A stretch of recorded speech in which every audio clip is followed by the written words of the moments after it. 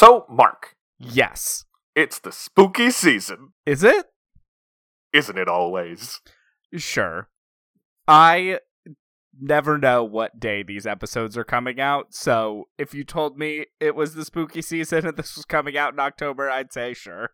This episode comes out in 5 days. Good. We're really baking up episodes now, huh? Our buffer is gone. We're rebuilding it. We're doing a double record today. Yeah, we'll be okay. But anyway, in light of this spookiest time of year, February, I wanted to know, what are your favorite ghosts? Well, one ghost that I think about a lot, who has maybe the least screen time of almost any ghost that you could think about a lot. Is that because you can't see ghosts? No. You can see him, actually. It's the ghost in a weird dog costume giving a blowjob to another ghost in Stanley Kubrick's The Shining. That's a good answer.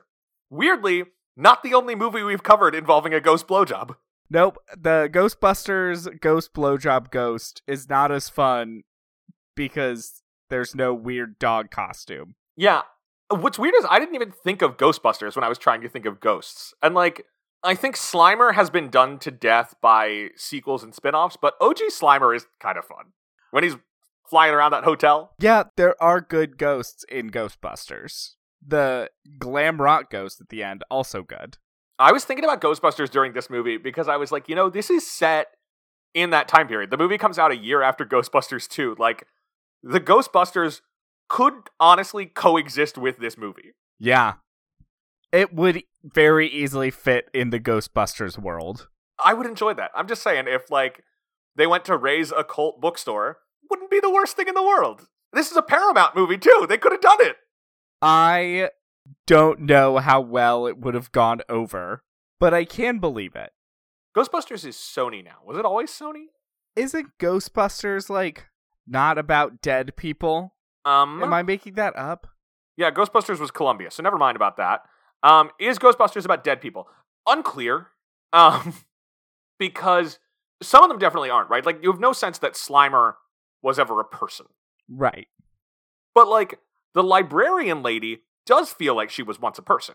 Unless she's just a ghost that has taken on the form of a human, she's mimicking something she's seen humans do. Right.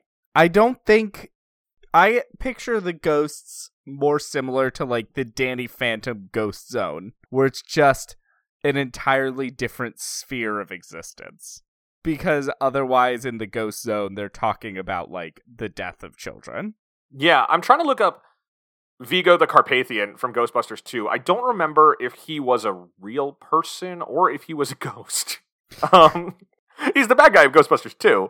Okay, according to Ghostbusters.fandom.com, Vigo the Carpathian was born a prince in 1505 in the Balkan kingdom of Carpathia. So he was a wizard, lived to 105, and this says he was a ghost. So according to the Ghostbusters wiki, some ghosts are people. But only some. Well, it doesn't say others aren't, but Slimer was never a person. Right. But that, difference then, I don't know if it plays into Ghost, because Ghost is clearly set in a Christian mindset that I don't think Ghostbusters exists in. No, but like Ghostbusters, this movie is written by a guy who mostly believes in all the stuff that's in this movie. You can sense that. Yeah. We'll get into that, but we should talk about some other ghosts. There are lots of classic ghosts. Hamlet's dad, a ghost. Good ghost, depending on the production. Inky, Pinky, Blinky, and Sue, I think are their names. Yes, I think that sounds right. Casper. He's a friendly ghost. He's a friendly ghost. Mufasa, a ghost. Hamlet's dad. I feel like there's some good horror movie ghosts, but I don't watch a lot of ghost horror movies. Would you consider Freddy Krueger a ghost? I've never seen Nightmare still. You still haven't watched Nightmare? It's so fun. The one I was going to get to, which of course reflects my great love, which is A Christmas Carol, which has 4 ghosts in it. Many ghosts. Yeah. Did you watch the weird Apple TV Plus Christmas movie with Will Ferrell and Ryan Reynolds? I did not watch Spirited, but I was a little more intrigued when I heard it was a musical. It was fun. Okay. I was playing Oblivion with it on, I think. And then Okay. I got intrigued enough to watch it. Well, that's an endorsement. Mostly because it's a musical. Yeah, this year I did one stage production of Christmas Carol, Mr. Magoo's Christmas Carol, and the 1970 musical Scrooge. Yeah. I think that next Christmas, you might as well give it a shot. Yeah, this was a year of just hitting the classics, and I gotta get back to checking out some of the new ones. There's a Richard Williams one that I want to watch. I haven't seen Mickey's Christmas Carol in a long time. It's just a lot to work through, a lot of ghosts. There are a lot of ghosts, and there are a lot of Christmas Carol ghosts. There sure are. I'm pretty sure there's an episode of The Real Ghostbusters that is a Christmas Carol adaptation, which I would love to see. I mean, yeah, that makes sense. You Of know the course deal they'd with The do Real that. Ghostbusters, right? No clue. The Real Ghostbusters is the animated series based on the movie Ghostbusters. It had to be called The Real Ghostbusters because, like, unrelated, another project had been developed that has nothing to do with the movie but had the title Ghostbusters and was an animated series and got on the air first. Wow. So then this show was called The Real Ghostbusters to signal to kids, this is the one you want. Terrible. That it's the real Twitter handle. Exactly, it's real Phenomenon. Donald Trump of Yeah. animated TV shows. My god. What a world. Other good ghosts. The Sixth Sense. A lot of ghosts. What? Spooky. I didn't say who was ghosts. I realized that after I said that. Yeah. There are ghosts in The Sixth Sense is not a spoiler. I guess, like, Pokemon, the first movie, are there any ghosts in that? I don't think so. I don't They're think so. clones. Right. It's a shame that movie doesn't really have any romance. It hasn't stopped us before. You know what? Brock probably, like, flirts with a lady. He probably flirts with 100 ladies. We could easily cover Pokemon the first movie. A movie that I insist is good. I haven't seen it in a very long time. I haven't seen it since college. Also, I just love the confidence of calling it the first movie. Look, for them it worked out. For Doug, not so much. Yeah, I mean, how many movies does Pokemon have at this point? I don't know. I mean, you know, they only did 3 theatrically. After that, they all became direct-to-video.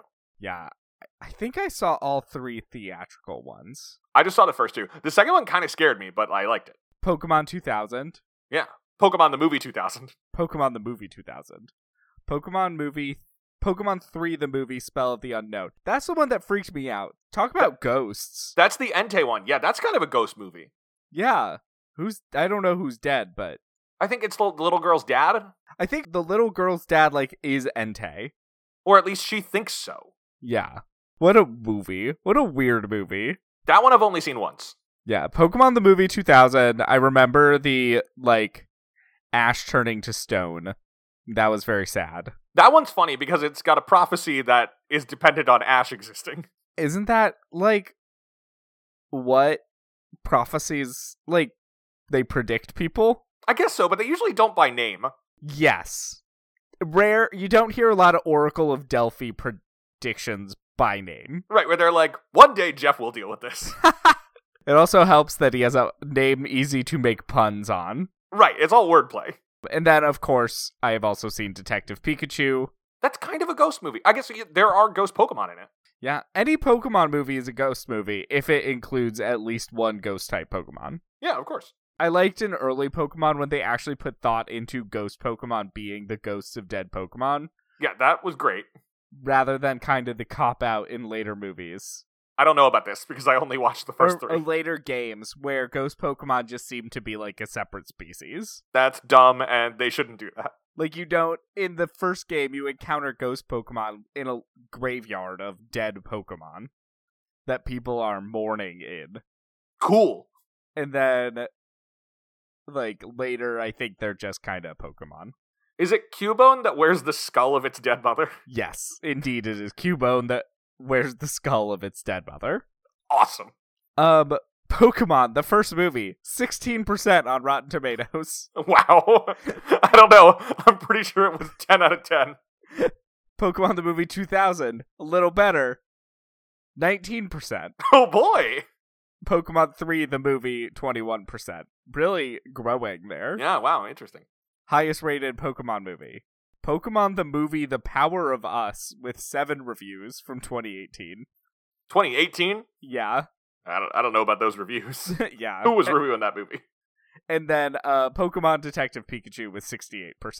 Good movie. Which is low, in my opinion. Yeah, Rotten Tomatoes is I whack. know. All right, well, now that we've done our assessment of the films of the Pokemon franchise... Get ready. Which one should we do? Should we do 2000? I don't remember much of anything about that. I mean, I remember that it's the Lugia movie, but I don't remember much of the human plotline of it.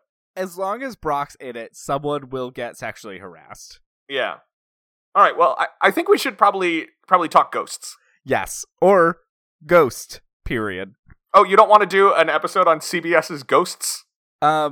It was annoyingly hard to find this movie on streaming because of CBS and BBC's separate series called Ghosts. I've only seen like 2 or 3 episodes of CBS's Ghosts. People like it. I thought it was okay. But that's not what we're here to discuss today.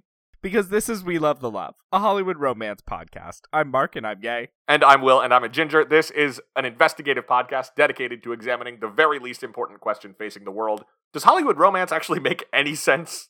And are these people dateable? Or even likable? It doesn't matter if the romance is a main plot or a one-scene flirtation. We will dig in and see what's there. And this week, we are talking about one of the iconic romances of the 1990s, Jerry Zucker's Best Picture nominee, Ghost. This movie is...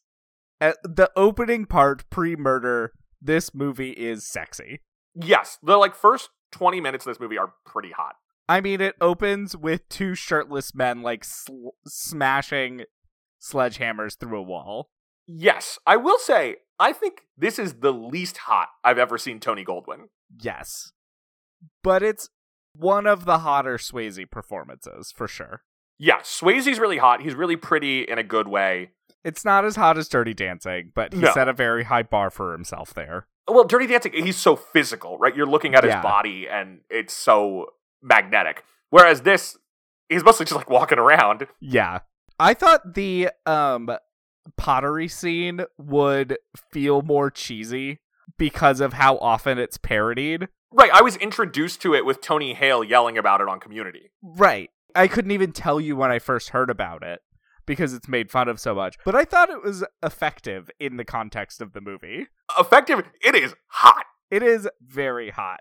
It's kind of a problem because the movie gets so hot so quickly and then just never even attempts to reach that height again. Well, that's because he's dead. I know. He's incorporeal. I thought there was going to be ghost sex. Did you really? I really, well, to be fair, I did not know this movie was mostly about financial crimes. I know. It's like the Scooby-Doo twist. Supernatural packaging on white-collar crime. Yeah, I really thought this movie was mostly going to be about she's in love with a ghost. I think I knew that it was about crime. I didn't realize it was money laundering. Right, this weirdly fits into, the 80s, Wall Street movies, like Wall Street and Working Girl and all of those. You're like, oh, this is just another one about, day traders. 9 to 5. Day traders are immoral vibes. Right, it's just over and over again they're hitting that. And they're like, by the way, Swayze's a ghost. Ghosts are real. Good ghosts ascend to heaven to be in the heavenly chorus, and bad ghosts are dragged into the pit by the greatest looking little shadow demons. Good shadow demons. I love those guys. They're who I'm dating. The heaven light is not as good or effective. No. And I also think that not all people become ghosts. No, it's just people who have unfinished business. Right. So people usually just go to heaven or hell. And Swayze had the option to go to heaven at the beginning. And then he chose not to because he wanted to stay with Demi Moore. He also hadn't really figured out what was going on. Yeah, it's not made super clear. And this is why you need a psychopomp. This is why you need Clarence. You need Clarence. You need the ferryman Charon. You need someone to tell you what's going on. Well, at least if you're meeting Charon, you should have change on you. Yeah, that's why I always carry cash now. I do not always carry cash. I was going to say, it's not that long ago that we did game night, and you were talking about, it's funny that he's shamed for only having $17. I stand by that. I now carry some cash so that I can sometimes go to the bagel shop near me that only accepts cash. Look, man, the frequency with which I have to use the little ATM in that bagel shop is outrageous. I luckily have a ATM on the circle. So it's Sure. not that far of a walk to avoid the fee. It is often. Well, my bank doesn't charge me fees at least, so that's good. So, neither of us had seen Ghost before. No, I have not seen Ghost. It was one of those movies where I knew a lot about some of it. Like, I had scenes that I knew because of other media. Yeah, but I'm curious, just in general, what are your impressions, thoughts, takeaways from Jerry Zucker's Ghost? I need to look at other movies that came out in 1990 because I enjoyed it. I had a lot of fun watching it because Whoopi Goldberg is doing some fun work. I'm feeling a butt coming on. I just don't know about Best Picture nominee. So I feel similarly. I think it's a fine film, and there are some sequences that I really like. Like I said, I think the pottery scene is great. I really liked the sequence where Swayze finally convinces Demi Moore that he's really there. I think that's incredibly effective. But I also think it's long, and I say that having gone to see Titanic the other day, and Titanic I was riveted the entire time. There's definitely some drag. I did enjoy Whoopi Goldberg's dress that she wore to the bank. Oh, the pink outfit? Yes. Yeah. See, okay, here's one. Misery. Misery, great movie. Great movie, not nominated for Best Picture. Right. I mean, I look at the list and I'm like, oh, Total Recall. Total Recall's never going to be a Best Picture nominee. Yeah, there's a lot that I would swap there. I mean, this year at the Oscars, infamously, is the year that Dances with Wolves wins over Goodfellas. And I haven't seen Dances with Wolves. I have no opinion on it. I like Westerns. I generally like Kevin Costner. Obviously, Goodfellas is a classic. Yeah, I'm just surprised that Kathy Bates got the Oscar, but Misery doesn't seem to have any other recognition. I mean, they did more of that back then. Yeah. And it still does happen occasionally. And frankly, where it tends to happen often is in the actress categories. Yeah. So you get a Natalie Portman and Jackie, but kind of nothing else for that movie. Or the Elizabeth Debicki Pieces of a Woman nomination 2 years ago. Yeah, to me a lot of that also comes down to they like to give biopic actors awards even if the biopic itself is mediocre. Sure. Yeah, so Ghost though was a huge hit and got 5 Oscar nominations in total. It got nominations for Best Picture, Best Score, Best Editing for Walter Murch, director of Return to Oz, and it won Best Supporting Actress for Whoopi Goldberg and Best Original Score. Notably, Whoopi's nomination this year made her the first Black actress to have been nominated for lead and supporting Oscars. Oh my god. In 1991? Yeah. Oof. Well, I mean, we're still 10 years off from the Halle Berry win. Oh god, wow. This movie uses music very effectively. It sure does. Yeah, I mean, they obviously can't get a nomination for Unchained Melody because it's a 50-year-old song. I just feel like there should be an award for best use of an unoriginal song. I mean, I love that idea. Because that alone is an art form. But I guess that's sound design, sound direction. It's usually a different department that does that, though. Yeah. We gotta figure out some way to work that in. So it sounds like we feel broadly similarly about this movie, which is I liked it fine. There are some sequences that I really enjoyed, but it doesn't rise to the level for me of some of the other movies that I loved that year or, some of the other great romantic dramas. Right. Yeah, it's not a movie that I will revisit. And again, I'm going to say this to be fair. I saw Titanic on Sunday and everything is paling in comparison to it. I mean, I think you'd feel the same way without that comparison. Yeah. I just think that it's a movie I am glad I have seen because it's a very iconic film. But I don't know, it's not a movie I'm probably going to go back to. Sure. But what's funny is people did at the time, right? It's not just that this was a Best Picture nominee. It was the top movie of 1990 internationally and the second highest grossing 1990 film in North America. The only movie that beat it is Home Alone, which gets kids going to it. Yeah. Gotta get that family money. The family Christmas money, oof. It's perfect, right? So actually, so I'm curious, Mark, let's just do the top 10 for 1990. Okay? Okay. All right. Number 1 is Home Alone, like I said. Number 2 is Ghost. All right? Is Dances with Wolves on there? Dances with Wolves is number 3. Okay. So still from the period where if something's winning Best Picture, it's going to make a lot of money, even if it's a 3-hour Western. Right. Number 4 is What a a movie we've world. done on this podcast. It's kind of like a Star is Born performance, even though it's not the first movie that the star appeared in. Pretty Woman come out that year? That's right, Pretty Woman. It was only number 4? Wow. Pretty Woman's number 4 for the year. Yeah. It made $178 million. I'd put that over this. Yeah, but also, it opened with $11 million. The legs that these movies had, it was crazy. My God. It's just such a different market. Okay, number 5 is an adaptation. It's a comic book movie, but not of like a Marvel or DC superhero. No, that was not number 5. What are you Dick talking Tracy was the 5th highest grossing film that year. I thought it was a flop. Dick Tracy's number 9. It made $103 million. Okay. Because I was looking at the Oscar winners, and Dick Tracy was on it. It got nominations for supporting actor, art direction, cinematography, costume design, makeup, original song, and sound. And it made worldwide $162 million. 2/3 of that's in the US. That's a movie I gotta watch. Anyway, no, number 5 is a different comic book adaptation. A great movie to have a pizza with. Teenage Mutant Ninja Turtles. That is correct. Wait, really? That's a comic Yeah. book? I think of it as a cartoon. Teenage Mutant Ninja Turtles started as like an underground comic book, not really targeted at children. It's a parody of Frank Miller's Daredevil. So, like, Daredevil fights the hand. They fight, the fist or something? Or the foot? And Daredevil's taught by a guy named Stick. The Turtles are taught by Splinter. They get their powers from, like, radioactive goop seeping through the sewer. The premise is that, like, that's the goop that was in a truck that hit Matt Murdock and gave him his powers, and that it seeped through the grate. The whole thing is originally a parody of, like, dark and gritty Marvel comics of the 80s. That's funny. I had no idea. I just picture the cartoon. Cowabunga.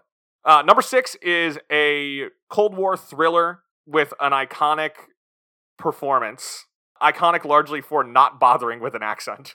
Oh, is that The Hunt for Red October? Yes, The Hunt for Red October, starring Sean Connery as a Soviet submarine captain. Yes, extremely Soviet in vibes. Number 7 is a movie that is largely set on Mars.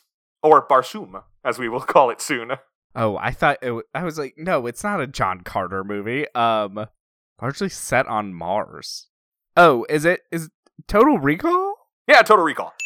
I only know that because you just mentioned it. Number 8's a sequel to the hit action movie of 1988. Bad Boys 2. That's later in the 90s. Okay. I don't know. It stars the husband of our movie this week's lead actress. Ashton Kutcher. No, the husband Bruce at the Willis. time. Yeah. Bruce Willis. Oh, Die Hard 2. Die Hard 2, yes. Number 9 is Dick Tracy, and number 10 is an action star pivoting towards more family-friendly material. Kindergarten Cop? Kindergarten Cop. Oh my God, wow. I can't believe I pulled that out. You did really well. That's one of your best ones. Who knew? 1990. I mean, it helps that I did just look at some of the Best Picture nominees, and you mentioned some, but... Right, and so you saw Kindergarten Cop and had that on your mind. Yeah, that was not actually listed in the Oscars. Oh, really? Yeah. I've never seen it, actually. My only family Schwarzenegger is Jingle All the Way. I don't think I've seen any of his family movies. Well, Jingle All the Way ain't good, so you can leave that one alone. I was not planning on watching it. Speaking of comedy, if I can ham-fistedly transition us back to Ghost. Okay. It's directed by Jerry Zucker, which is unusual because this is the first movie he directed on his own. He previously had been part of the directing trio with his brother and one of their friends in the Zucker, Abrams, and Zucker comedy triumvirate, who directed things like Airplane and Kentucky Fried Movie. They, wrote The Naked Gun. These were, like, not just comedy people, but, like, parody people. Yeah, I would never have guessed the same person directed Ghost and Airplane.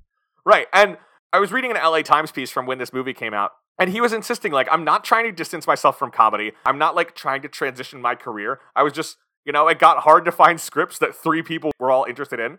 So I was looking for a script that grabbed me, and I saw this one. That's fair enough. Yeah. I don't think a trio can exist together for every movie. That's a lot of people to manage for a long time. Yeah. What's weird, though, is that he directs Ghost, a Best Picture nominee that makes just gobs of money. And since then, he's only made 2 movies. Really? In 95, he makes First Knight, which is a Sean Connery King Arthur movie that nobody really likes. And then in 2001, he makes Rat Race, which is like a dumb comedy movie. And like, sure, nobody really liked either of those movies, but he took 5 years in between each of them. And you figure at some point, if he tried to make like anything even vaguely reminiscent of Ghost in like the 20 years after this movie, people would have given him money. I mean, he probably had enough money. Right, no, it's more interesting to me that, like, it feels like a choice. Like, the fact that he made this movie, and, like, had a history of successful movies before this, he's like, he could have made another movie if he wanted to. Yes. It definitely is his choice to not be directing more. Which is just, interesting. It is always interesting to see directors who just, like, stop directing. Yeah, he's like, I'm good, I guess. I'm sure he still makes some good residuals on the film Ghost. Yes, definitely. Well, we threw him, whatever chunk of $6. Total. Right, yeah. We did $3 Mondays on AMC Theaters on Demand. You do get AMC points for renting movies from them. Believe me, I know. PSA to the audience. Yeah, that's how I finance my mozzarella sticks. So Zucker is like looking at doing a movie, and Paramount had already bought this screenplay from Bruce Joel Rubin. And like I said earlier, Bruce Joel Rubin is like a true believer in this kind of stuff. Like all of his movies are into like metaphysical kind of stuff. He wrote Jacob's Ladder. He wrote Brainstorm, The Time Traveler's Wife, Stuart Little 2. Like all of these movies are things that he wrote that really reflect that metaphysical attitude. Also Stuart Little 2. Well, Stuart Little 2 reflects the fact that, like... that didn't really set in at first. Stuart Little 2 reflects that sort of surreal experience of watching a mouse ride a skateboard and, like, fight a falcon. The Stuart Little series is just fascinating. We should do one of those. 2 is the one where they really go all in on special effects. Again, the bad guy is a falcon. Directed by Real Housewife of Beverly Hills, Crystal Minkoff's husband, Rob Minkoff, director of The Lion King. And also of the Stuart Little films. Yeah, Stuart Little 2, you've got, of course, Michael J. Fox as Stuart Little. Of course, Nathan Lane as Snowbell the cat. But you've also got now James Woods as the Falcon. I knew it was somebody good. Yeah, and then you also have the first Stuart Little being written by M. Night Shyamalan. That's right. Like, it's just a weird series.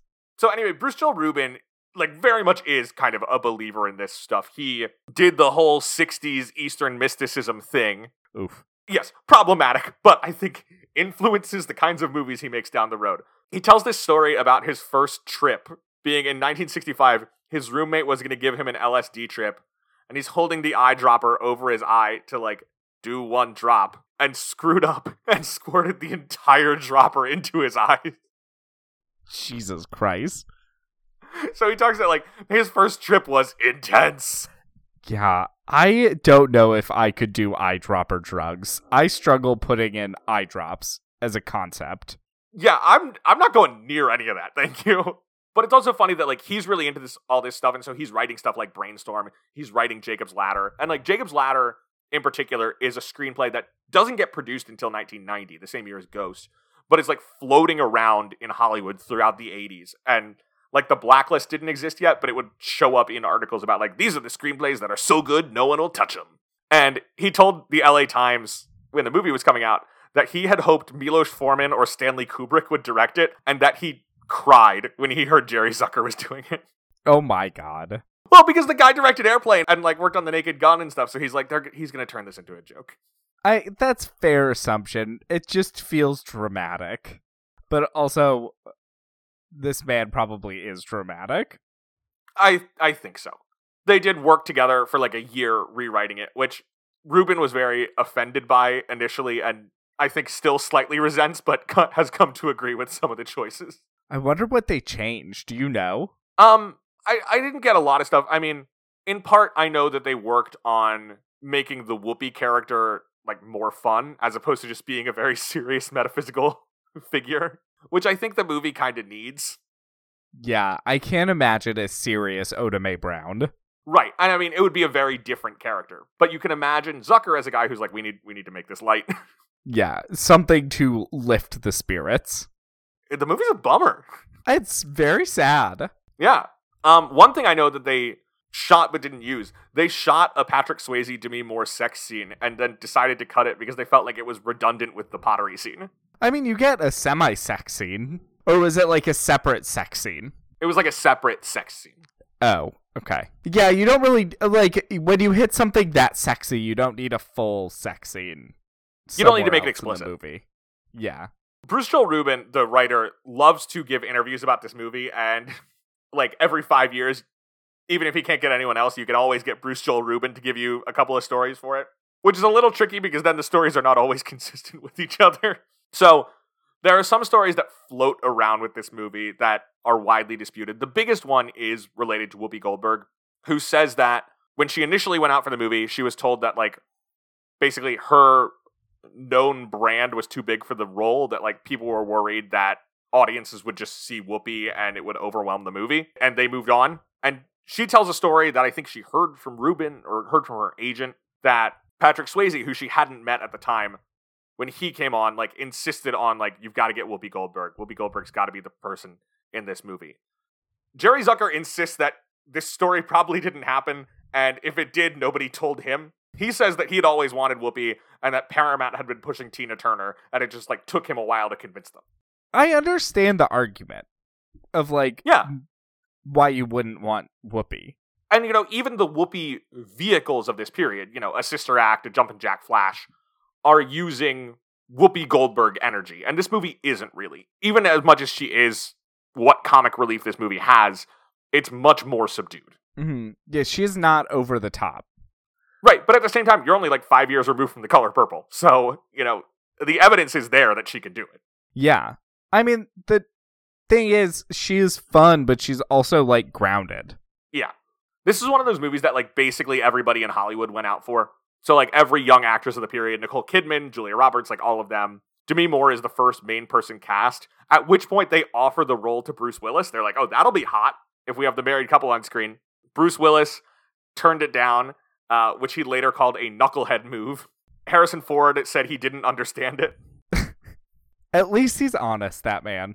By far the funniest person to have been allegedly offered, or at least considered for the role, is Paul Hogan. And you're like, well, what would this movie be if Crocodile Dundee were the ghost? Oh my god. That I'd be interested. Not Paul Hogan. Crocodile Dundee, the character. Yeah, I mean, I don't know how different they are. I mean, fair. I don't know. I'm trying to think of, like, if this movie would work as well with different actors, but I do think that they are both what the movie needs. I think an interesting thing for us to watch for is there was a Vanity Fair story like 2 weeks ago that revealed that Channing Tatum has the rights to Ghost currently. And he really wants to produce and star in a remake. I don't think we need another Ghost. I don't either, but I think he's an interesting person to do it if we have to. I mean, he has kind of a similar career to Swayze in a way. Sexy, dancer, movies, dramatic turns, and also, you know, the action movie. I don't know if Swayze's done as much broad comedy. Yeah, but, you know, it does feel like the kind of thing that Channing Tatum would be good at. Channing Tatum, make Jupiter Ascending 2 happen. I don't think he's the person to contact to make that movie happen. I want more Channing Tatum weird wolf dog thing. Well, you could see Dog. If Dog was about Channing Tatum's character from Jupiter Ascending, I would have watched Dog. I did see Dog. Of course you did. Because you have a problem. Well, my problem is that I didn't like Dog as much as I hoped. It's not even that it's bad. It's that the movie is about a guy who really wants to be a mercenary. Dog is about a U.S. military vet who has, like, PTSD, not like American Sniper levels of PTSD, but, like, you know, it's affecting him. Yeah. It's like affecting him to the point that, like, he can't hold down a steady job or anything like that because it's just, like, messing with his life. He really wants to sign with a defense contractor, like, basically to be a mercenary, and his commanding officer won't sign him a letter of recommendation because he's like, you should not be in the field. And he convinces his commanding officer, like, give me a chance. And his officer's like, all right, drive this dog across the country to the funeral for the soldier it worked with, and that'll show me that you can actually get something done. What a weird concept. Right, it's like the dog stuff, which is what I expected to be my issue because I don't care about dogs. The dog stuff works pretty well. Channing Tatum's good in it. But the whole time I'm just like, so this movie's just about like a heartwarming story of becoming a mercenary? Yikes. Yeah, that is, phrasing that I don't know if I can get behind. Well, that's not phrasing that appears in the movie. Yeah, framing. Excuse me. As far as Ghost, in addition to Channing Tatum having the rights, there was a gender-flipped version in Japan in 2010. Interesting. And in 2013, Akiva Goldsman was announced to be working on a TV pilot that never materialized. I just don't know if we need more Ghost. Well, I'm just like, what is a Ghost TV show? Is it just that Gina Rodriguez show on ABC where she writes obituaries and the ghosts of the people she's writing about come and chat with her? I guess it's more like solving crime of dead people. It's just like, I think the reason this didn't go is that this is not a story that can support an ongoing series. Yes. Unless the concept is ghosts. Right, which is now airing on CBS. CBS Ghosts. This did win the Saturn Award for Best Fantasy Film. Sure, why not? The Saturn Awards are so weird. It was also nominated for the Hugo. Those are such weird awards.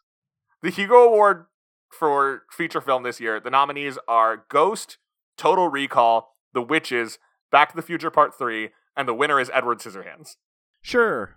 I mean, like, Edward Scissorhands is the best of those 5 movies. Yes. I feel like the problem with the Saturn Awards, too, is just like, it's so much Marvel. Now? Yeah, now. Yeah. What are these awards?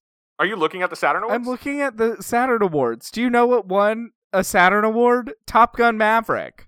I mean, Top Gun Maverick, we're going to talk about this in 2 weeks. Great movie. Yeah, but why do they have an action category? Oh, Best Action or Adventure Film since 1994. Yeah. They have too many categories. I'm seeing Best Science Fiction Film, Best Horror Film, Best Fantasy Film, Best Animated Film, Best International Film, Best Action or Adventure Film, Best Independent Film, Best Thriller Film, Best Comic to Movie Film. I'm sorry, the Saturn's... I don't know that you need a Best Independent Film. You're never gonna pick something interesting. Oh, they did give it to Duel last year. Duel's pretty cool. But they also nominated Dream Horse. Another movie that I have seen. Wait, the Saturn Award nominees for Best Independent Film for 2021/2022 for some reason. Yeah, I don't know. You've got Duel, an honest-to-God science fiction movie, a pretty good one that you should watch, Mark. I've seen Duel. Okay, Duel, good movie. Then you've got Alice, the, Keke Palmer, blaxploitation-y kind of movie. You got Dream Horse, the movie about a horse, which, you know what? I'm sorry. Dream Horse is kind of good. Yeah, I thought you liked it. Dream Horse is good. Dream Horse is much better than Dog. You've got Mass, the school shooting movie. What is this list? Why are these movies at the Saturn Awards? I guess they're just trying to be a real award show, and I just think if you're gonna have this many categories, you need to lean in, like the MTV Movie Awards or the Teen Choice Awards, and start adding some just batshit categories. I'm just sorry, if your organization is the Academy of Science Fiction, Fantasy, and Horror Films, then those are the movies you should be awarding. I love weird awards. That's what I'm deciding. Well, last week you were making fun of me for my devotion to the AARP Movies for Grown-Ups Awards, so now who looks dumb? I'm not making fun of your devotion to them. I'm making fun of you for spending your time curating the Wikipedia. Well, they're airing on Friday on PBS, so you can set your DVR, and everyone else can go back, and hopefully they are available to stream somewhere. Yes, but unfortunately you've already been beaten to publishing the winners, though. I'm fine with that. It's good for the page. It's healthy. Well, I am glad that the community of AARP Movies for Grown-Ups is growing. Yeah. All right, should we talk about The Romance of Ghost? Ah, yes, Ghost. A film about a ghost. Actually, multiple Sure ghosts. It could be called Mostly Ghosts. just the one. It could be called Ghosts, but then it would be airing weekly on CBS. Who's your favorite ghost from Ghosts? I haven't seen Ghosts. Just pull up the poster. That guy. Which one? I don't know. Again, I've seen 2.5 episodes. Okay, images from the CBS's Ghosts. I like the mean Victorian lady. Well, this is the British one, which is different, apparently. Mean Victorian lady sounds fun. The Boy Scout? weird. Oh, with the arrow through his throat? He's fun. Yeah. Again, I've seen like 2.5 episodes. Ghosts. Okay, sure. Sure, Will. All right, so we're here to discuss the romance of CBS's Ghosts. Okay. Will they start a bed and breakfast? Yes, it's the premise of the show. Oh my god, of course it is. So every week we break down the romantic plotline of the movie we are discussing, except for one time we did do a TV show. What if? Still not officially canceled. There's never been an announcement. We break down the romance into 5 points to guide conversation. Will, can you take us to point 1? Yeah, point number 1 is just sort of introducing us to the relationship between Demi Moore's Molly and Patrick Swayze's Sam. And this relationship is in a weird place. So, here's a question. You buy a new apartment. A gorgeous, huge loft. You smash through a wall. And you discover a ton of, like, hidden furniture. They're like explorers hacking through the jungle with machetes. Like, they don't know what's here. Wouldn't there be, like, a door into that room? They seem surprised to see that room there. Not if it's been boarded up because someone died there, and now they're a ghost. Yeah, but we know that's not true. We don't know that's not true. That could be a thing in this movie. Anyway, it's a nice apartment. It's never contradicted. They never say someone didn't die in that apartment and become a ghost. Well, you could say that about literally any room in the world in this universe. I think we should. Okay. But so they are moving in together into this big loft. And what we learn about their relationship status is that he has never said I love you. He just says ditto when she says I love you. A thing that I imagine would be cute at first and then annoying. Very quickly annoying. Yes. We're also told that she had never wanted to discuss marriage before, which I guess means he had brought it up at some point, and she was like, no, not interested. I get that vibe. She's got that, like, artsy thing going on. Yeah. Do you love me, Sam? What do you think? Why don't you ever say it? What do you mean, why don't I ever say it? I say it all the time. I feel No, like... you don't. You say ditto, and that's not the same. People say I love you all the time, and it doesn't mean anything.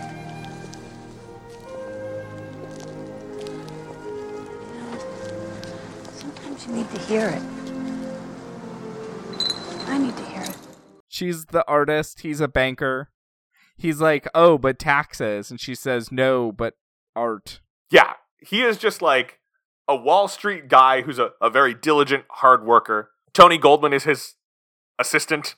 Assistant or just best friend / coworker? I think it's both. I'm basing my understanding of how Wall Street offices operate largely on Fair Play, which is a movie that was at Sundance this year and will be on Netflix sometime later in the year. It seems like he is the sort of like assistant stock analyst, but Tony Goldwyn is actually secretly embezzling money from the company. Yeah, I just kind of took it as they were the same level. Except Swayze has an office. Oh, true. And then he is in the pit. The pit. Anyway, Swayze is, as you said, the stock guy. Demi Moore is the artist. She's a sculptor. And when she can't sleep, she just goes and throws pots. Weird. But hot, I guess. Like, when you see it, she's like just wearing like a button down that the sleeves are cut off. It's like at the bottom, it's like all wet from the clay. It's a sexy scene. That is a very sexy scene. Yeah. This movie makes such good use of Unchained Melody. Right, that's the thing is like I said earlier, I know that he's dead, but A, I thought there was going to be ghost sex. And B, it just comes on so strong that then you're like, okay, where do we go from here? It's the La La Land problem. I mean, the difference between La La Land and this is that this is also a crime movie. Yeah, which is weird. Which is weird. It's almost like this movie shouldn't be as sexy as it is at the beginning. Yeah, but I'm really loath to say that any movie is too sexy. I think, if anything, it should be more sexy for the rest of the movie. Right. But again, he is a ghost. Look, I'm just saying. We could have figured something out. They do get a kiss in. Right! But, Will, let's just, like, imagine if they go any further, she is doing it with Whoopi Goldberg's body. Okay, frankly, that's an issue that I have with this movie, which is that we should get to see her and Whoopi Goldberg. Because, like, that's how Demi Moore is experiencing it. And by that point, like, we're in Demi Moore's sense of things, and I don't know, it feels cheap. It feels like a cop-out. I kind of took it as, like, because of magic, even she was experiencing or witnessing seeing him. Maybe. And to be fair, that is the argument that Jerry Zucker makes. But, I don't know, I feel like, or at the very least, like, the camera's, like, moving around during that and, like, cutting some. I think, like, every time it switches, it should go back and forth. Because I think that we should be getting, like, what's physically happening and what's emotionally happening. Mm-hmm. Whatever. Yeah. Anyway, they're having their life. They're going around. They go see Macbeth. When they're walking home, she announces that she wants to marry him. And he's, like, surprised. And he's like, oh, wow. And then she asks why he never says I love you, why he always says ditto. And he's like, I don't know. People just say I love you all the time. I love you, man. They don't really mean it. But I mean ditto. That's what Patrick Swayze sounds like in this movie. Yeah, it's so annoying when he says ditto. Anyway, like, immediately after that, he is mugged and killed. Yeah, just like totally immediately dead. Bleeding out in the street. I watched this with my wife. She pointed out Demi Moore effectively has to watch her man die twice in this movie because he bleeds out in her arms, and then she also has to watch him ascend to heaven. One of those is probably comforting, at least in some way. I don't know. She's, like, been grieving and, like, going through this weird experience, and she then gets to reconnect with him, and then he's gone again. I just think it would mess up your recovery process. It would, but also I feel like it would be nice to have, like, proof that heaven exists, if only for yourself, for when you die. I suppose. Or she might also, I don't know if she could see what happened to Tony Goldwyn. She might have proof that there are fun little shadow goblins. Yeah. I love They're those kind of guys. creepy. They're so good. I read a thing that said that they got the sound for those guys by playing baby cries backwards. Ugh. That just sounds scary. Yeah. I love them. Anyway, point number 2, Swayze is dead. Picked up your shirts today. I don't know why.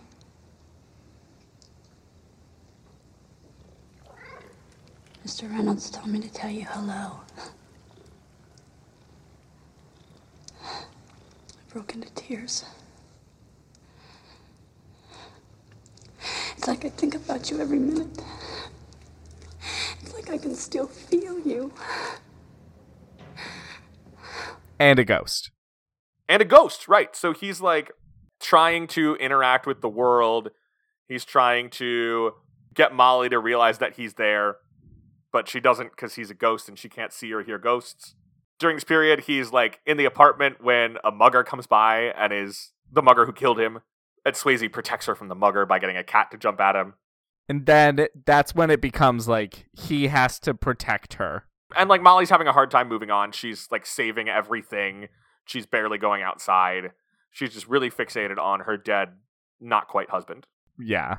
But this is when he follows this guy home, sees it's the person that killed him, and this is when he, like, really starts focusing on just trying to protect her. Right, because he realizes that he's been murdered, like, as opposed to just, like, a random killing. He's been targeted, and the guy who did it is clearly, like, looking for something and coming back. But anyway, meanwhile, point number 3, Tony Goldwyn starts making moves, like, immediately. Immediately, but I can't tell if it's to, like, protect himself or something. No, I think he's just making moves. I think it's unrelated. He's a bad dude.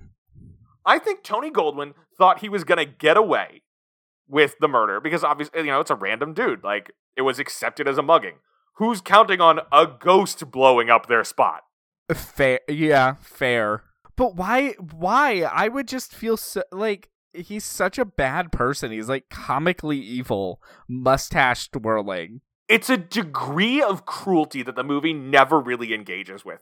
The idea that, like, he seems to have genuinely cared about Swayze, to genuinely care about Demi Moore, but once he realizes Swayze is going to find out about his financial malfeasance, he's like, okay, time to hire a hitman to murder my best friend. Like, he seems to have had no compunctions about this, and is just interested in preserving himself and his ill-gotten wealth. Yeah, he's a bad dude. He's like cartoonishly evil in a way that the movie doesn't really engage with. And part of it is that he immediately like starts horning in on Demi Moore. And at first you're like, he's just being a good friend, like encouraging her to go outside and that sort of thing. But then there's the point where like they come back the one time and he takes like the smallest pretext to just take off his shirt and hang out shirtless before he tries to make out with her. It was honestly so funny to see that because it was so absurd. Yeah. And he like gets pretty close. He is almost successful. Yeah. And still makes the deal like, all right, we'll get dinner tomorrow. Like, which she's open to. Listen to me, Molly. I gotta ask you about something. Yeah, he needs to borrow $4 million. When you said that you thought that Sam was here, that he was talking to you, what did you feel? What did he say to you? Why? What does that have to do with anything? It's just, listen to me for a second. This psychic lady, I want to know what she told you. I want to know exactly what she let me said. Go. Stop this. It doesn't matter. It wasn't real. It's weird. But also, I get it. Like, I think she's just horny. I don't think she's looking for love. Oh, I don't fault Molly for any of this. No. This is all on absolute psychopath Tony Goldwyn. Yeah, absolute freak of nature. So anyway, that's going on. Meanwhile, point 4, Swayze finally convinces her that ghosts are real. Why are you doing this to me? You hear me? Why are you doing this to me? I can't. I just can't. Oda tell her she's wearing the shirt that I spilt the margarita on and the earrings I gave her for Christmas. Molly, Sam says to tell you you're wearing the shirt that he spilled the margarita on and the earrings he gave you for Christmas.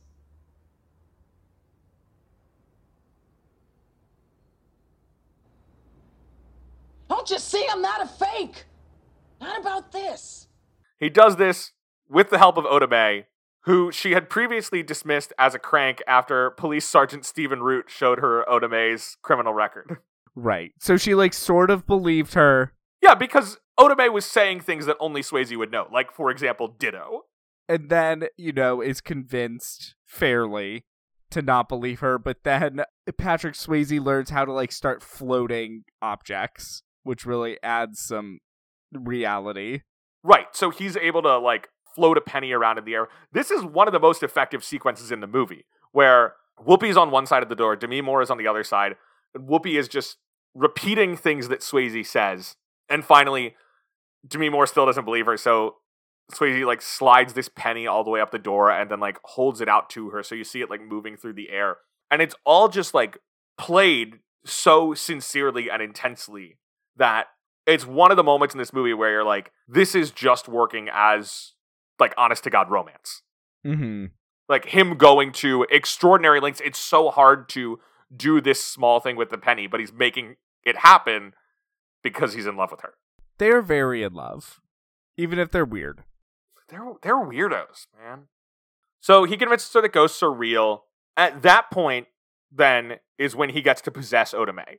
And he morphs into her body, and he and Demi Moore get to have a nice kiss. Right. And then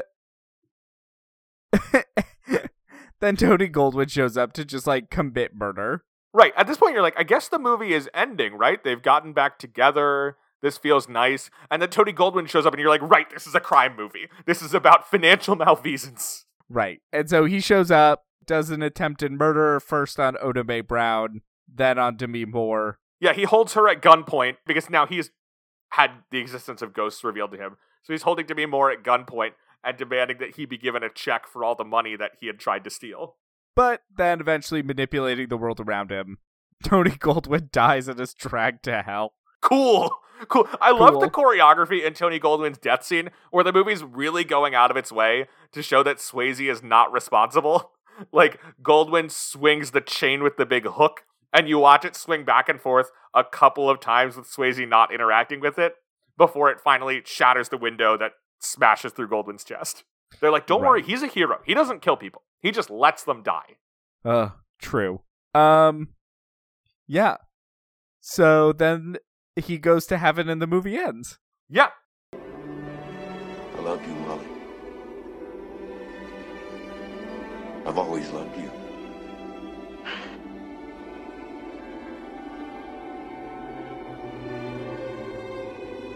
Ditto. As he's going, he says, "I've always loved you." And then he gets to give his little, the love inside, you take it with you, which that's a thing that Zucker told Bruce Joel Rubin, we need a Casablanca line. We need like a great farewell line for this character, which is where they get the love inside, you take it with you. And I read this in an article that was 30 years later looking at Ghost, which I enjoyed just because they were like, they really wanted a Casablanca line that people would remember. But instead, people remember, you in danger, girl. It is funny that is the most popular line in the movie. Yeah. So, Mark, do you find the romance of Ghost believable? Yes. I mean, we don't, just in terms of the actual romance between them together, it is believable. Because why not? We don't see much of it. I'd say the biggest red flag is Tony Goldwyn, but his engagement with Swayze suggests that he might literally be a psychopath. Yeah. Because we never, even when he realizes there's a ghost, we never have any inkling of remorse that he murdered his best friend to cover up his embezzlement. No, he really is he has no guilt whatsoever about this. So, I don't know. Where would you rate this on a scale of 1 to 10? I don't know. Is this a 9? I'd say I'm fine with that, honestly. Here's my wrinkle, actually, that might bring me down to an 8. She apparently put up with him not saying I love you for a long time. Okay, yes. You got it. I'm down to an 8. Yeah, okay. Do you think Molly or Sam is dateable? Sam, no.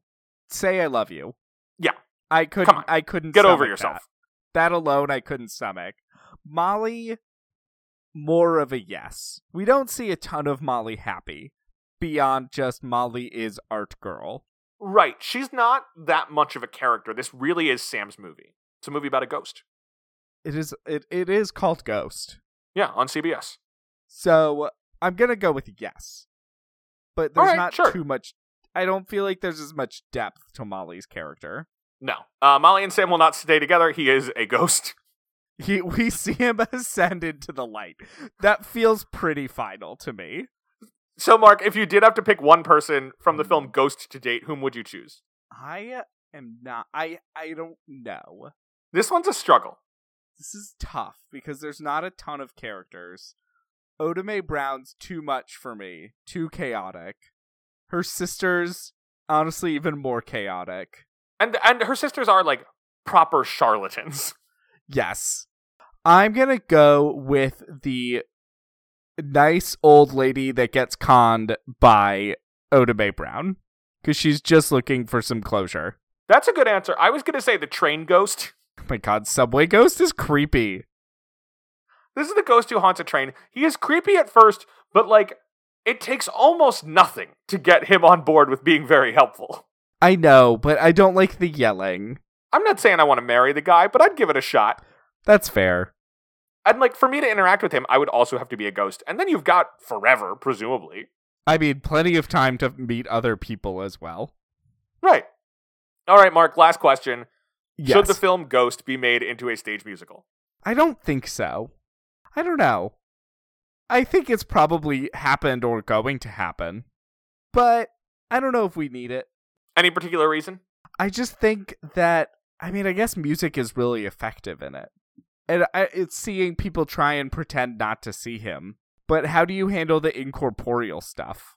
Well, apparently the visual effects were really cool. Was there actually a Ghost musical? Yes, of course there was. Of course. Ghost the Musical premiered in Manchester in the United Kingdom in 2011. It premiered on Broadway in 2012, ran for a couple of months. The consensus on the show is that it was bad, but had really cool visual effects. I think I remember this, and I think that's also why I was like, no, we don't need it, because I kind of remember that it was bad. Yeah, they got Tony nominations for lighting and scenic design, which makes sense, and featured actress for Divine Joy Randolph as Oda Mae Brown in her breakout role. All right. Well, I think that is it for Ghost. Next week, we are covering not just a Best Picture nominee, but a Best Picture winner as we celebrate the release of Creed 3 by watching the original Rocky. A movie about a sport that I do not like, but the movie you'll hear my thoughts on next week. It's good. Until then, you can follow the show on Facebook and Twitter at LoveTheLovePod and email us questions or movie suggestions at LoveTheLovePod@gmail.com. Please make sure to rate, review, and subscribe, especially on Apple Podcasts. It helps others find the show. Last question, Mark. What is the best piece of dating advice you got from Ghost? Stay alive if you want your love to last. That does seem central. Don't be murdered. I'm going to say, if your partner is saying I love you, you better have a really good reason not to. And if you insist on not saying it, you might wind up dead. Wow. All right, there you go. Until next time, I'm Gay. And I'm a Ginger. So between the two of us, we know everything there is to know about romance. Bye.